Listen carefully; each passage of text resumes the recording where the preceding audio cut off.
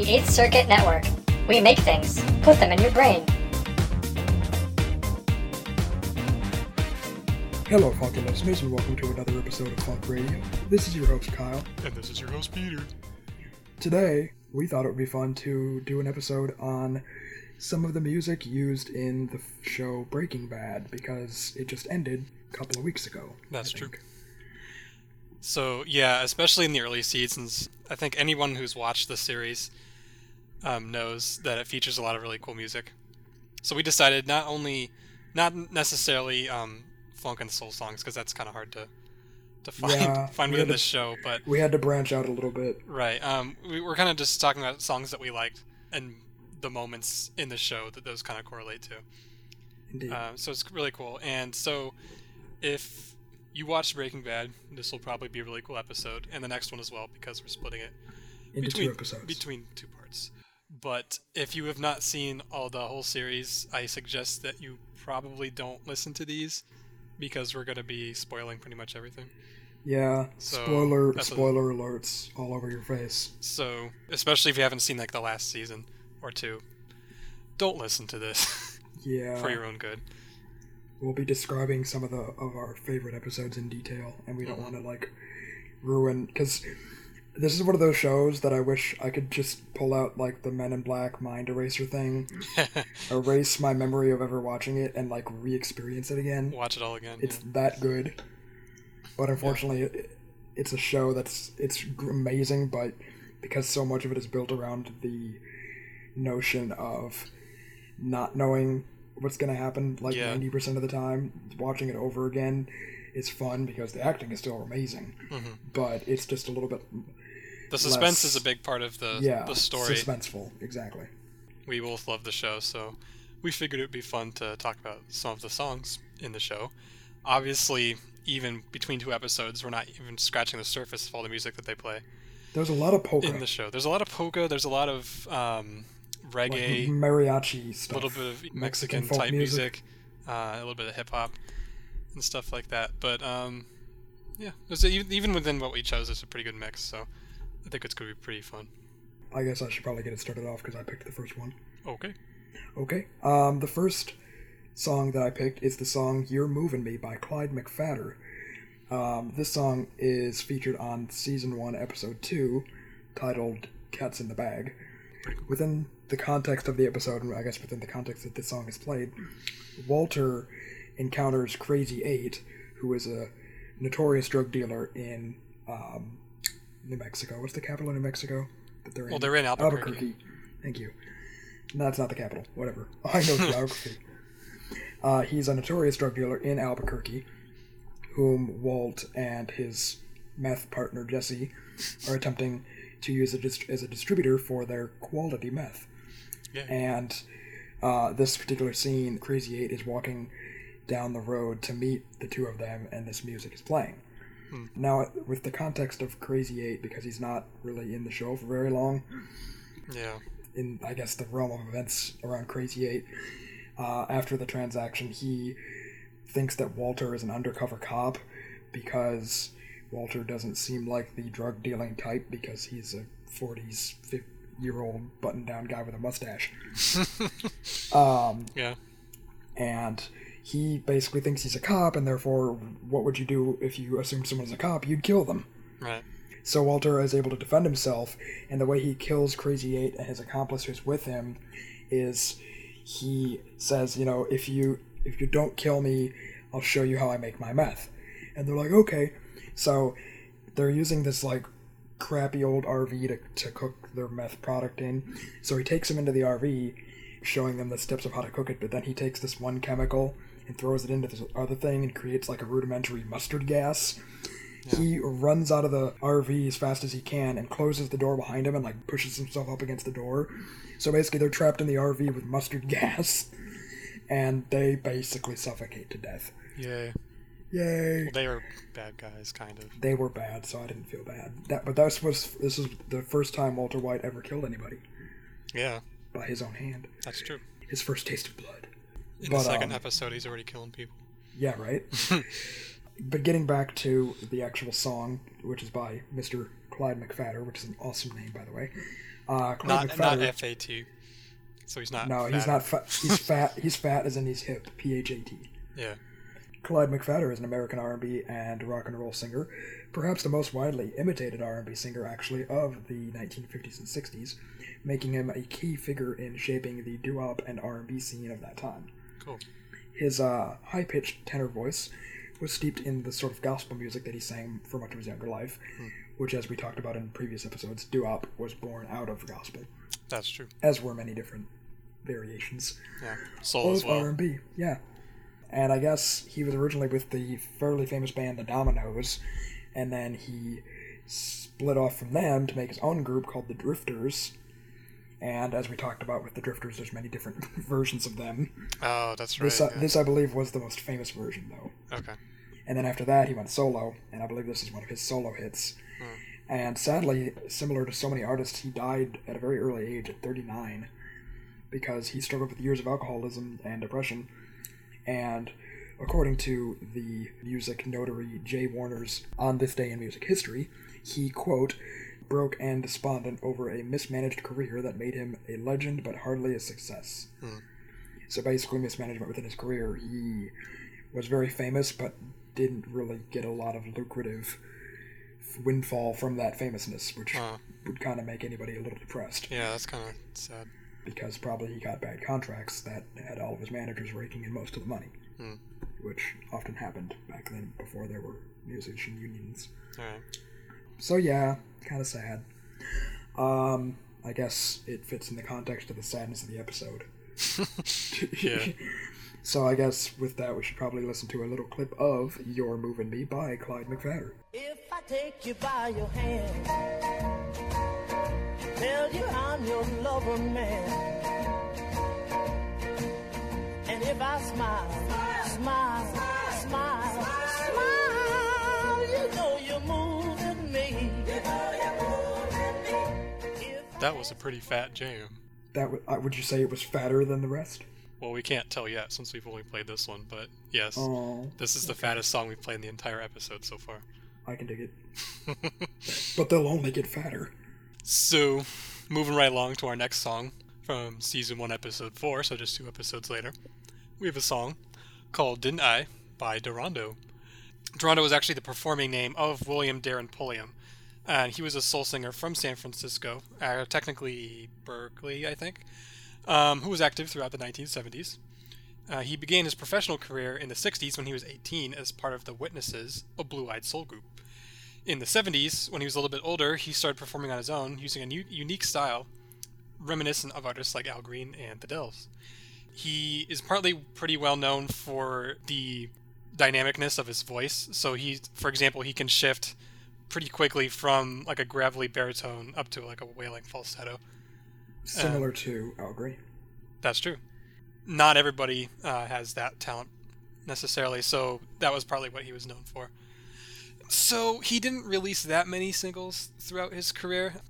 I think there were only a few in 1973, one of them being Didn't I, which is the song that we're talking about right now.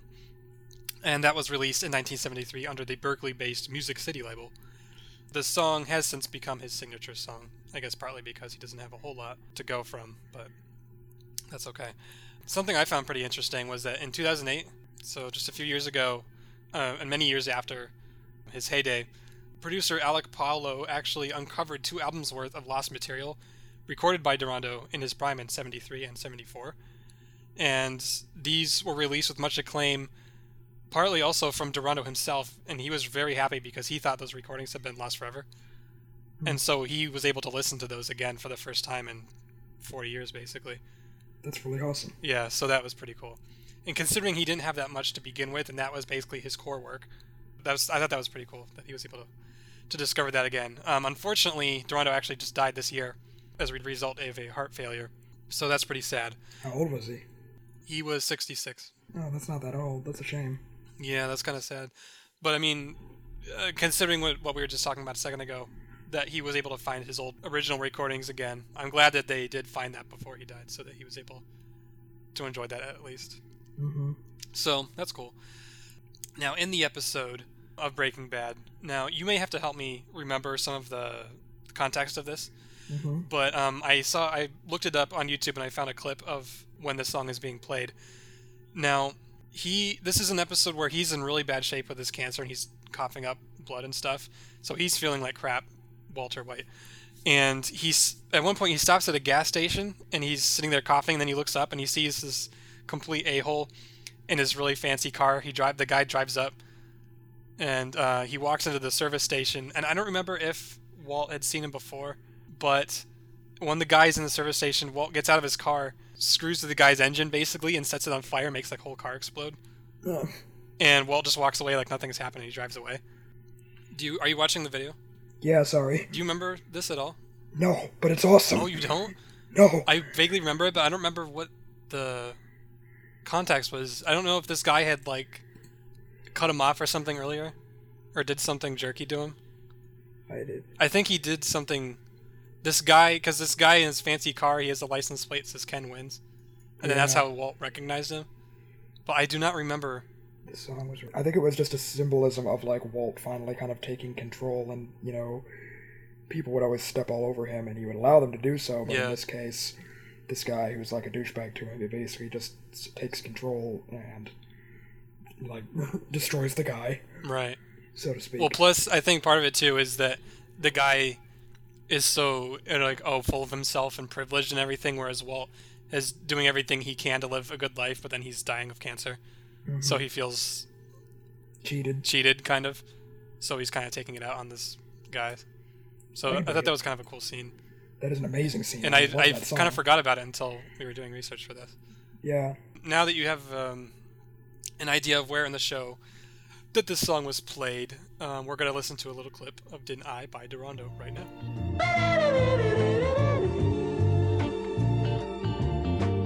Didn't I treat you right now? Didn't I do the best I could? Didn't I give you? That was Didn't I by Durando, played in the Breaking Bad episode Cancer Man from season 1. I could dig it. Pretty good song. I really like this guy's voice too, because I never heard him before. Obviously because he wasn't that famous, but I do hear a very close similarity to people like Al Green. Yeah. And that sound is really cool, so I dig it. For sure. Up next in our, I guess we're going chronologically here with the episodes, is the song Catch Your Own Train by the Silver Seas. This song appears in Season 1, Episode 6, Crazy Handful of Nothing.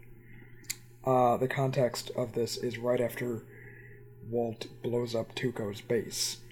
Now, if anyone remembers Tuco, he's pretty much the most insane person to ever be on that show.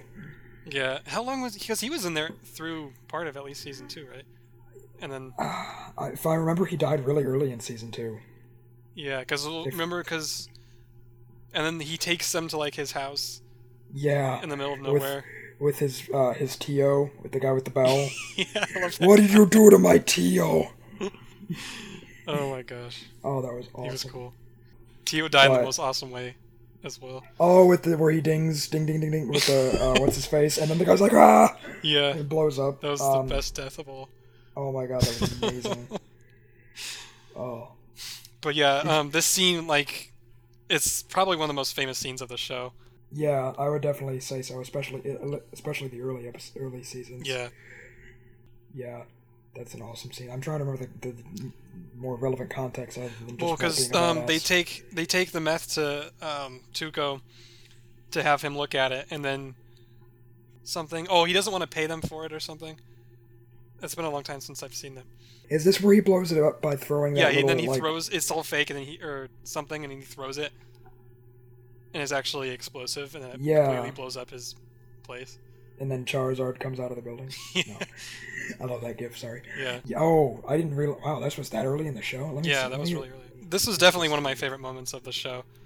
Because this is really the point where Walt was starting to make his transformation from his past life into a more hardcore guy dealing with drug dealers and stuff.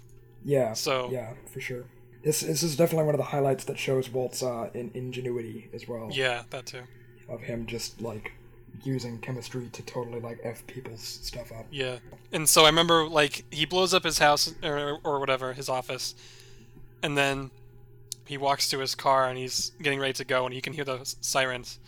Mm-hmm. And then when he turns on his car and starts driving away, that's when the song starts playing. And then the episode ends, and that's one of my favorite moments from the show. Sure. Pretty cool. And yeah, getting a bit into this band that does the song, the Silver Seas. They were originally known as the Bees, and they're kind of a pop rock band from Nashville that formed when their producer Jason Lenning met singer-songwriter Daniel Tashian, who is the son of Barry and Holly Tashian. And for those of you that don't know, they are a fairly famous American country and bluegrass duo. I didn't know that. The early 70s.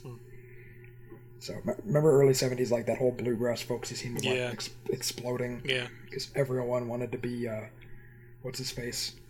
John Denver and all that stuff. Yeah. And this band, the Bees. Formerly the Bees, the Silver Seas. Oh, the Silver Seas, that's right. How come they didn't become the Silver Bees? That would be amazing, and I don't know. I guess they toured as an opening act for the band Guster, whom I've never heard of, in 2004 after an independent release of their debut album, Starry Gazy Pie. I guess... So they're relatively contemporary. Yeah, band, they're though. pretty contemporary, fairly indie, but Cool. I can dig it. Nice. Regarding this whole previously being the Bees thing, I guess in May 2nd of 2007, the Bees signed to the Los Angeles-based label Cheap Lullaby, which intended to reissue their second album, High Society. However, due to copyright issues, namely that a UK band were also using the name The Bees, okay. they forced the Nashville version of The Bees to change their moniker, which then turned into the Silver Seas. Interesting. So, yeah, I guess they got in copyright trouble for that. That might also be why they're not the Silver Bees. Maybe there's already a band called the Silver Bees. I don't know. Maybe it's too similar to the Bees. Maybe. I don't know. But yeah, they're definitely contemporary, but like it. This song made me kind of want to look up other stuff, and they're pretty chill. Yeah. I can dig it. I like this song too. It's kind of catchy. Yeah, right? So I guess, without further ado, we should probably listen to a little clip of this.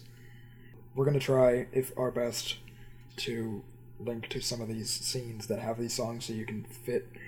And obviously this is, assuming you've already watched the show, so we're not spoiling anything.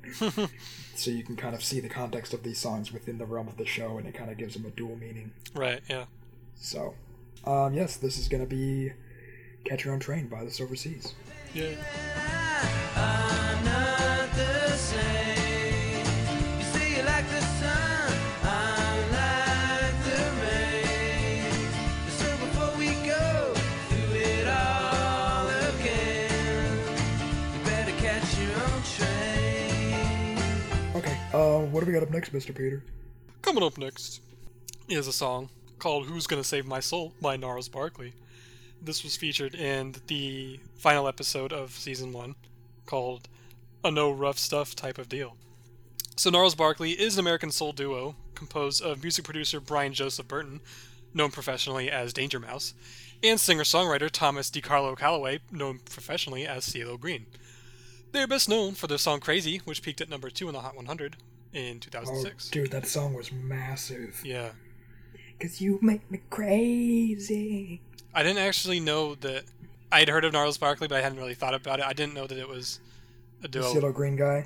between these two people, yeah. I'm gonna look up who Danger Mouse is because I hear that name everywhere. Yeah, I that have no name idea who seems Danger familiar Mouse is. too. It seems like he's like a DJ that does a lot of like duos with people. He's got one with Jack White, Nora Jones, Flaming Lips. Is he like the dangerous cousin of Dead Mouse? Danger Mouse, I guess, does a lot of mashups with other artists. And then CeeLo Green is, I guess, what would you call him? R&B? Yeah, I'd probably say so. I guess so. What was CeeLo Green's? Forget You. Although, Yeah, Forget You was the radio version. The real version was F You. I love that song. That was really popular for a while. That was. When was that? Like 3 years ago? Like 2009. That sounds about right. It was sophomore year that it became really popular for us. Wow, it seems so long ago. I know. That's I'm fun. so old. You're so old, Peter. Pretty cool. Yeah. In terms of their name, Gnarls Barkley, Danger Mouse explains that the name Gnarls Barkley comes from a trend among their friends. What they like to do is they like to create fake names based on celebrities. So I guess their friend Josiah Steinbrick from the band Heavens came up with the name Gnarls Barkley to parody the basketball star Charles Barkley. So you kind of see how they come up with names that are similar to... I get it. Yeah, it's not that hard to understand. It's something I found kind of funny is that earlier in their career, various radio DJs actually incorrectly attributed their songs to the basketball star instead of him. So Charles Barkley was probably wondering what the hell was going on. You probably got some call like, "Hey, this song's great, man." He's like, "What the hell are you talking about?" So I just found that pretty funny. So according to a Billboard article, it says, quote, Burton and CeeLo have been cagey about what the name of the act means, and each live performance is an opportunity to play dress-up as tennis players, astronauts, and chefs, among many other get-ups. The costuming extends to photo shoots, as Burton and CeeLo would rather impersonate characters from such films as Back to the Future or Wayne's World. So, kind of an interesting thing to think about there is that they really, I guess with their live performances, apparently, they really like to I do dress remember up and that, stuff like that. I didn't know about that, but that's kind of... I do remember that, because I remember for one really fairly high-profile concert that CeeLo did that was televised, it was like the MTV Music Awards or something, he dressed up as Darth Vader to do it. That's funny. And I remember he was always really weird for wanting to dress up in like different celebrity outfits or pop culture outfits. So I guess that's his thing. It's cool. I mean, it's you know, it's not like he turned into like the male Lady Gaga or anything, but right. For some reason, it kind of reminds me a little bit of bands like Parliament in the 70s, how they would dress up and have kind of alter egos almost that were more consistent, whereas these guys I think kind of do their own thing each time. Yeah, true. But it kind of reminded me of stuff like that. Wait, you mean Bootsy Collins isn't actually the ambassador of funk? Well, he is. Yeah, I thought that was kind of cool. Yeah, no, that's adds awesome. a little bit of fun to the I performance. liked CeeLo for a long time, but then he came out with a second album in like 2010 or 11, and I was just like, kind of went downhill. Let's do that. And then he became a judge on that terrible, terrible show, The Voice, and I lost all respect for him. Because I remember on the show, he had this white fluffy cat that he would carry around with him everywhere like a Bond villain. And he looked really stupid with it. So the song that these guys did, called Who's Gonna Save My Soul, is a single from their second album, The Odd Couple, released in 2008. The song itself has been recognized mainly for its music video, which was directed by Chris Milk and featuring animation by Keith Sinte. Getting into the context of Breaking Bad, where this song is played, this song is played in at the end of the very end of the episode and the end of the season, when, and you may have to confirm with me on this one, at the end when they're in the junkyard when they meet Tuco, and they kind of realize that they're kind of in deep crap because for doing business with him because he's a complete maniac, and I think he kills a guy. Yeah, this in is front the of one them where or something. Because some friend of his who's with him tells him to like relax, and he's starting to get kind of like weird and paranoid. Oh yeah. And he's like, "Oh, okay, I'm relaxed," and then he literally just beats the living shit out of him. Oh right, yeah. And basically kills him right there on the spot. And Walt and Jesse are just like, "What?" Yeah, and then the episode basically ends there. Yeah, that was an amazing scene. It just like showed full force how insane Tuco is. Yeah, and then I think for those characters as well, the protagonists, they kind of realize, oh, this is kind of serious. I mean, this isn't, we're not playing around. This is the real deal. So I thought that was kind of an interesting way to end the first season, but also they played the song as well, which is kind of cool. So yeah, kind of remind me, because I remember that the season ends there, but then it also picks up again at the beginning of season 2. And I don't remember why they hadn't left yet. Was it a cliffhanger? I think it was a cliffhanger, and then in season 2, he basically like kind of kidnaps them, because it's the beginning of season 2 that he kidnaps them and takes them to his Tio. Oh, because he doesn't trust them, and he thinks that they might run off or tell the cops or something. Because he doesn't trust them, because they're, especially Walt, is kind of an unlikely guy, and I guess Jesse isn't really to be trusted because he's kind of a low-level addict type guy. Yeah. So, I think I think you're right about that. It's been a while. But anyway, so that's where it's played in the show, and I think it kind of adds some stuff to it. So dig it. we're gonna play a clip of "Who's Gonna Save My Soul" by Gnarls Barkley. How could this be? When all this time I've lived vicariously. Who's gonna save my soul now? Who's gonna save my soul now? That was "Who's Gonna Save My Soul" by Gnarls Barkley, not to be confused with Charles Barkley, the basketball player, as some radio DJs did. Luckily, we are informed at least enough to know that it wasn't by him. Although, that is still pretty funny. Yeah. So does the song play after he beats him to death? Yeah, it's after he beats him to death, and I think it's played like at the very end of the scene and then like into the credits. No. What do we got up next, Mr. Kyle? Up next, we have another song that you did. That's correct. Oh yeah, because we're going in. I could talk a bit about the episode because Yeah, I sure. watched this episode actually pretty recently. But Okay, yeah, you can do that. Right, we're doing these in chronological order, and we chose different ones, so that's how it works out. So we're gonna jump into a few episodes into season 2 now, specifically episode 4, which is called 4 Days Out, which is probably one of the more memorable episodes in the early seasons. Should we talk about the scene first, or do you want to talk about the? Let's talk about the scene first. Okay. This episode, 4 Days Out, I actually remember it pretty clearly because I watched it not too long ago because it is one of my favorite episodes. Mm-hmm. In this particular episode, Walt gets some even more disconcerting news than normal from the doctor, thus making him think he's going to die fairly quickly. Mm-hmm. So, him and Jesse still have a bunch of methylamine, which is obviously the major ingredient in meth, in their RV. And Walt tells a fib to Jesse that methylamine has an expiration date of sorts, so they have to use all of it before it goes bad, quote unquote.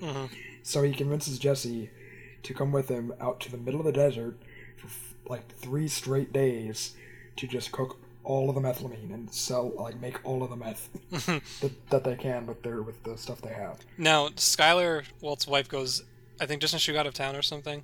That's part of the reason why he can be gone for like 3 or 4 days. No, it's because she's out of town. He convinced her that he was going to go visit his mother to tell her that he had cancer. That's right. And I forgot about that. Didn't actually do that. Right. There's a lot of like really memorable like little tidbits in this episode though. I remember they're gathering supplies to like food and stuff so that they can take it out with them so they don't starve to death. And Jesse grabs nothing but like Funyuns and like, grape soda and stuff, and Walt's looking at the ingredients of the Funyuns and he's like, how are you not dead? Because he's a chemist and he knows exactly what a lot of that crap is. Yeah. That would really suck to be a chemist and go grocery shopping. Oh, I know. Right? So they go out. Well, Jesse has the keys, and he goes to put the keys on, like, this table, and Walt yells at him. He's like, no, this is the work table. Don't put the keys here. Put them somewhere else safe where you remember them. So Jesse had the genius idea of just putting the keys in the ignition, but not turning it on. But with that particular vehicle, even if you put them in the ignition, it turns it on to, like, accessory mode, basically. So they drain the battery in the car, in the RV. So they have an RV with no battery. They're basically stranded in the middle of the desert. Had no help. And the rest of the episode is just them, like, slowly wanting to kill each other because Walt just keeps berating Jesse for being a complete idiot. And then eventually kind of opens up to Jesse about, like, his cancer and stuff. I remember that, like, Walt, towards the end of the episode, they're basically, like, maybe another day away from dying because they have no food or water. Right. Walt's just lying in the on the floor in the van, and Jesse's like trying to get him to like think of something. He's like, "Come on, Mr. White, you're smart. You could build something. We could like make a bomb or a robot or something. It's like we could like make a new battery." And then like it clicks into Walt's head like a new battery. Like, holy crap, we can do that. And then he gets up, and he's like, "You're right." He's like, "We're gonna make a robot." And Walt just gives him this look like, "You are an idiot." And I just, I don't know why, I just love that episode. Yeah. But yes, in one of the scenes of that episode, it's played the song One by One by the Black Seeds, which I know, Peter, you have actually mentioned before because you like them, so go ahead and talk about them. Okay. So the Black Seeds are a kind of a reggae / rock / funk / soul group Their style is really kind of a mix of all those genres into one, which is part of the reason why I like them, because they're not quite like anything else that I listen to. So it's kind of cool. And so since 2001, they've released 7 albums, which is pretty cool. The song One by One that we're talking about comes from their 2006 album, Into the Dojo. The single failed to make any chart positions, but the album itself is certified double platinum in New Zealand. Now, at this point, I actually looked into it and found this kind of interesting. Did some research about music certification. So, music recording certification is measured differently in many countries, and each one has their own criteria. So, for example, in the U.S., the Recording Industry Association of America, the RIAA, who we've mentioned multiple times on the show, they award platinum status to a record that has sold 1 million copies. Interestingly, the Recording Industry Association of New Zealand, the RIANZ... Rains. You make my eyes rain. Their platinum level is only measured at 15,000. See, I figured that would make sense, though, because it's all dependent on the population of the country. I guess. Like, New Zealand, 1 million people is all the people. 1/30th of the country.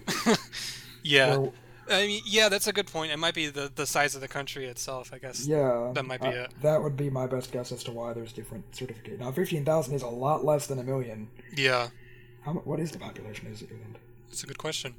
To the Wikipedias!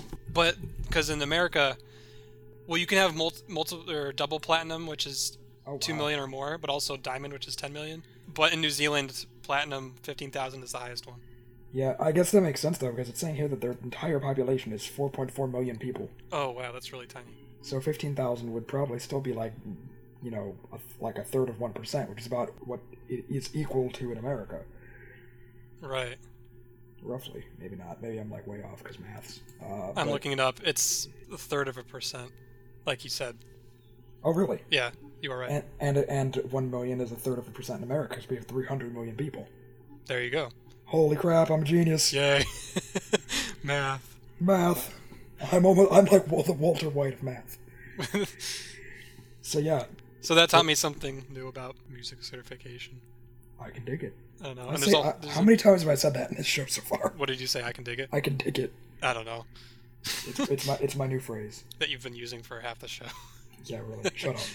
Yeah, there's a whole entire list of all the different recording industry associations of all these different countries. There's probably a good 50 of them or more. Wow. And all of them have all these different levels of sales and stuff, so it's kind of interesting. That's cool.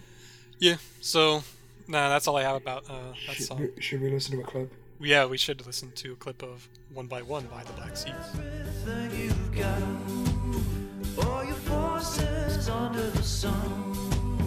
Put the corn up into the sky.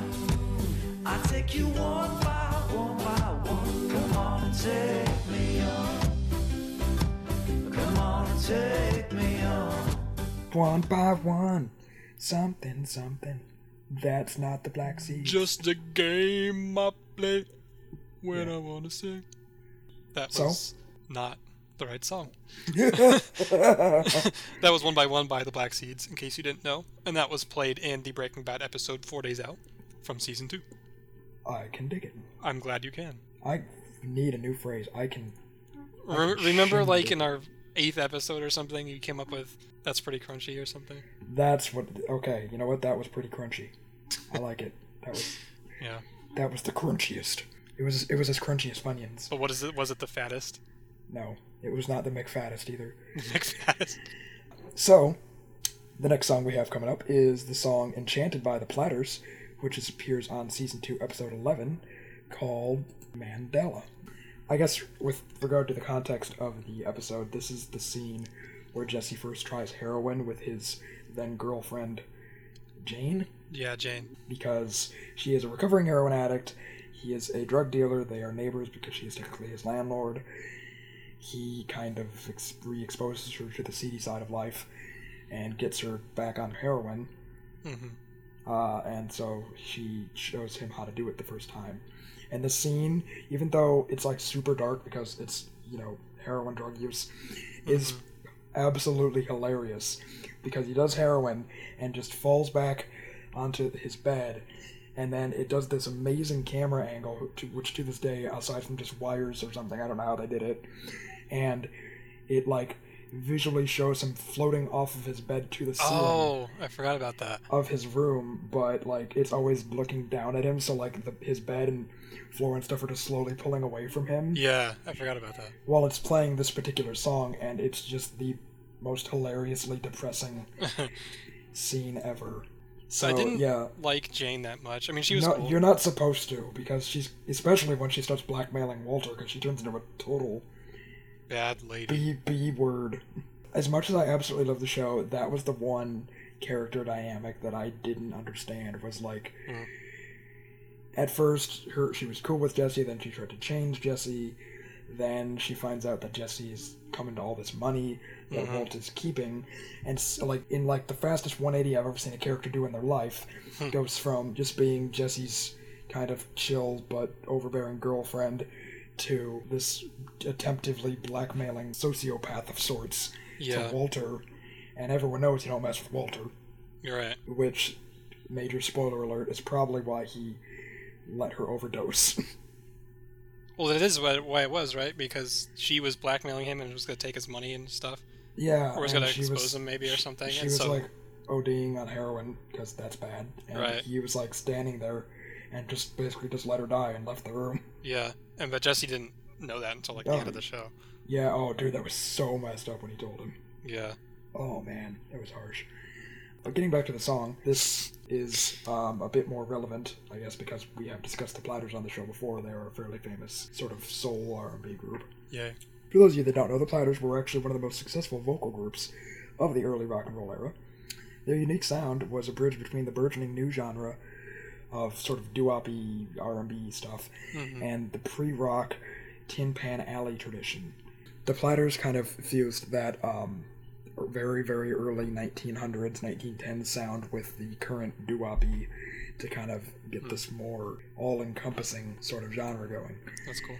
The Platters, I guess, lineup went through a bunch of different changes, originally comprising with lead tenor Tony Williams, David Lynch, not the director, Paul Robbie, Herb Reed, and Zola Taylor. So the group, the Platters, had 40 charting singles on the Billboard Hot 100 between 1955 and 1967. So in 12 years, they had 40 charting singles as well as 4 number one hits. That's not terrible at all. That's like 3 or 4 songs a year. Yeah. Or something. Something like that. Maybe 3. I guess their unique vocal style kind of touched a nerve in the music-buying public, and therefore a string of hits really followed fairly quickly, including 3 more national number one hits, and some more modest chart successes, including I'm Sorry, which reached number 11, He's Mine, which reached number 23 in 1957, Enchanted, the song we are discussing, which reached number 12 in 1959, and The Magic Touch, which reached number 4 in 1956. Cool. So, a lot of fairly major hits in even just that small time span of 5 or 6 years. Yeah. This particular song is pretty awesome. I wonder if I have it on vinyl, because I do have a best of the Platters. Whatever, I'm not going to look for it. I'm too lazy. So, okay. Yeah, let's listen to a little clip of Enchanted by the Platters that you can do your drug of choice to. My choice of drug is funk. Is a dream when you make it seem enchanted. Lovers take for granted all the world's aglow. That was Enchanted by the Platters. Pretty good song. And a pretty cool scene in that show. That's true. What do we got up next, Mr. Kyle? Well, Mr. Kyle, we have the next song that I picked, Life by the awesomely named band Chocolate Genius, which appeared in Season 2, Episode 13, which is titled ABQ. I don't know what that... Oh, Albuquerque. I'm stupid. I was like, what's ABQ? Maybe they meant barbecue. But they just got the letters wrong. We're like, whatever. Yeah. Maybe it means Albuquerque barbecue. Oh, I like that. This episode is when Walter enters surgery to remove the shit in his lungs, which is cancer. This is actually kind of a big major turning point for Walter, because obviously the success or the failure of the surgery determines his immediate actions afterwards, whether or not he's going to live on. in remission, or he's going to basically just continue to die and have to continue to cook meth. That's true. So, obviously, spoiler alert, the surgery was a success, and he was able to remove the mass in his lungs, thus allowing his cancer to go into remission. Yay. So, yay! But doesn't he get upset or something? Oh, no, that's at the end of... That's at the end of 4 Days Out, where he punches that towel dispenser. Yeah, that was cool. Because he was like, because remember in that episode at the end, he found out the news that he thought was bad, because I think he thought it was bad because he looked at an x-ray and there was a big white spot. It turned out to be good news according to the doctor, because it wasn't actually the cancer, it was like a buildup of phlegm or something. And the doctor gave him encouraging news that like the mass of his tumor had gone down by like 80% or some crazy amount. He goes into the bathroom and finds out he's like completely overwhelmed with this fact, and then gets really pissed because he basically almost allowed himself to die in the desert for being so stupid. Yeah. When he basically would have like possibly went on and been fine. Yeah. Because the cancer was slowly going away. That was kind of a cool moment for him. That was a very cool moment. Anyways, but yeah, that was in 4 Days Out, not this episode, but it's. I almost thought the episode was called Chocolate Genius because that would be awesome. That's when they first get introduced to Huel. God. I love Huel. He's not really a genius, though. No, he's like the opposite of it. It looks like his brain is like too small for his head. I guess regarding the actual group Chocolate Genius, it's a loose collective of musicians centered around Mark Anthony Thompson, who is a singer-songwriter from New York City. Cool. Thompson has released 2 albums during the 1980s under his own name, and has been compared to a wide variety of musicians, including Tom Waits, Prince, Jeff Buckley, D'Angelo, Lenny Kravitz, and Terrence Trent D'Arby. Cool. That's a lot of people. Yeah. He signed to V2 Records for Black Music, his 1998 debut under the name of Chocolate Genius. So, this is from that thingy. The song Life is from the album Black Music. Yes. Is that what you're saying? Yes. Okay. For some reason, the name Black Music doesn't strike me as the most creative title. Yeah, for right. An album. It's like, hey, I'm black, I'm making music. Bam, black music. I should call my stuff white music. We should call our show White Talking. White talking about black music. Yeah, there you go. White, instead of like White House Black Market, white people black music. That's basically our show. Yeah. White people black music. So yeah, that was a little bit about the artist Chocolate Genius. I think we should probably listen to a little clip of the song now. So, this is Life by Chocolate Genius. Scissors and rock, paper and knife. It's pink and it's soft, roses and rain. Black and it's good like pleasure and pain. It's life. We hope you learned a little bit about Life by Chocolate Genius to that last song. I did indeed. He sure is a chocolate genius. He is. So, what do we got up next, Mr. Peter? Coming up next is our last song for this episode. It's called A Horse with No Name by America. America! Yay. Which appears in the second episode of Season 3. I don't think we actually ended up taking very many songs from Season 3. Interestingly. I think there was a lot of music in the first couple of seasons, and then... Because I think Season 3... Sorry, I was going to say, I think ahead. Season 3 is from nothing but polka and mariachi band music. Oh, that's true. Yeah, but also as the show got more serious, especially like in the last season, the music was more spread out. You would get like maybe 1 or 2 songs per episode, at best. But I think especially like when the show, you were saying this to me a little bit ago, Kyle, how in the earlier seasons it was a little bit more lighthearted. Yeah. So it lent itself to having music more often. Whereas basically by the end of season 5, it was extremely serious. So yeah, there wasn't a whole lot of opportunities for that, I guess. Anyway, so the band America is an English-American folk rock band who formed in 1970. We talked about them not that long ago with the song You Can Do Magic, which that's right, was one of their more famous songs. That's a good song. So the original members were Jerry Beckley, Dewey Bunnell, and Dan Peake. The three members were barely out of their teens when they became a musical sensation in 1972, scoring #1 hits and winning a Grammy for the Best New Musical Artist. And that's kind of crazy, considering they were basically teenagers. Yeah. Or just out of it, so... 20. Yeah, that's kind of crazy. They're more successful than we are at 23. But we have funk radio. We're more successful than anybody. Oh yeah, that's true. Because we have the funk.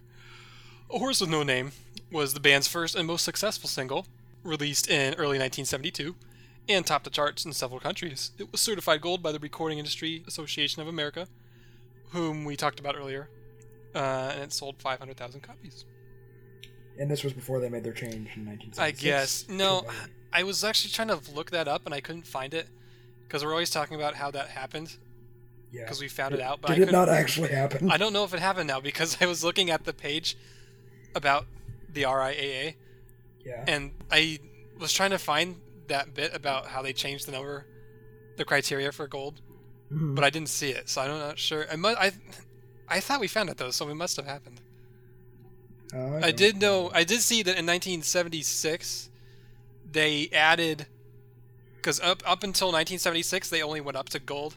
Oh, they added platinum. But then they added platinum in 76. That was the change. So, and that was for $1 million, because I guess up until then no song had ever sold $1 million. Yeah. But then kind of then and then after that it happened a lot. Fun I'm not fact, sure when they added Diamond. I don't in the know. 80s. Yeah, I was just looking here. I guess 10 million albums is Diamond. Yeah.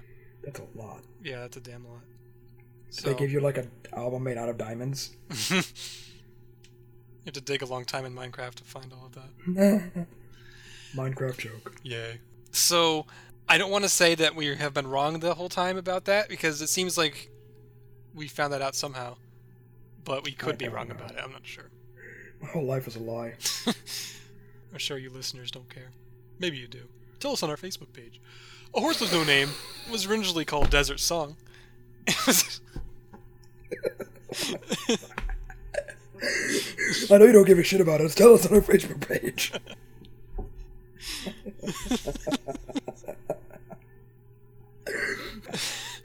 A Horse with No Name was written by band member Dewey Bunnell. He wanted to capture the feel of the hot, dry desert that he remembered from his childhood, because apparently when he was a kid, his family lived in Vandenberg Air Force Base in California, and his family would often take trips into Arizona and New Mexico, and he would see the desert, and I guess that kind of became a memory for him growing up, so then he kind of created a song that captured that feel of that. Kind of funny enough, the New Mexico desert, which may have been partly the inspiration for the song itself, was actually a lot of the setting for Breaking Bad. Indeed. So that's kind of a cool connection in that way. So in the show, in the scene where this, in Breaking Bad where this song is featured, so Walt is driving in his car through the desert, he's singing along to this song on the radio. Then a police car comes up behind him and pulls him over. I had to watch the scene again because I couldn't really remember what happened. But it was because Walt's windshield was completely cracked to hell in the front. And Walt lies and said it's because the debris of the Wayfarer 515 plane crash that happened above his house. And if you remember from the show, that plane crash happened because Jane, after Walt let her die, basically, her father, who worked as an air traffic controller in Albuquerque, That's right. he was all depressed and everything, and he got distracted, and he basically had two planes crash into each other in the air. And so, like, a whole bunch of people died from that. And so basically all those people's blood was on Walt's hands. Pretty much. Which is kind of crazy. So Walt lies and says that a piece of the debris from that plane crash hit his windshield, so to get sympathy from the guy, so he'd be like, "Oh, okay, yeah, I know that was a tragedy." But the cop completely doesn't really care, and he says it's no matter how it happened, it's not safe to drive this vehicle. So he gives Walt a ticket, and then Walt gets out of his car and starts arguing with the guy, and completely blowing up on him. And the cop says, "You know, if you don't get back in your car, I'm going to arrest you." And then Walt doesn't stop, so the guy pepper sprays him in the face and then takes him off to jail. Now, the real reason that his windshield was cracked was, I believe, it was because when he ran over those two people, right? Yeah, to save Jesse. To save Jesse, yeah. Yeah. No, were those the who? I'm trying to think of who those guys were. They were Not the cousins. They were not the No, they were definitely not the cousins. But they were somebody, and they were coming after them because they killed somebody. But yeah. Oh my gosh, I remember that time, like, when he does run them over. Yeah. With his car, my jaw, like, dropped. I was just like, and then the episode ends. I remember that moment. I was like, this my, episode? Yeah, I was like, oh my prior god, episode? that was Yeah. crazy. So yeah, and that's how his windshield got cracked, and for some reason he didn't fix it. But then he ended up in jail, and I don't remember what happened after that. I guess maybe Skylar bailed him out or something. Probably. They had already known Saul by then, right? Yeah, Yeah. that's true. I'm not sure. So that's when it was in the show, and this is a pretty catchy song too. And as you heard, this is their most famous song from their entire career. So it's a pretty good song. We're going to listen to a clip of A Horse with No Name by America. Through the desert on a horse with no name. It felt good to be out of the rain. In the desert, you can remember your name, 'cause there ain't no one for to give you no pain. La, la, la, la, la, la, la, la. That was A Horse with No Name by America, featured in the second episode of Season 3 of Breaking Bad. Yeah, no, this was a good scene.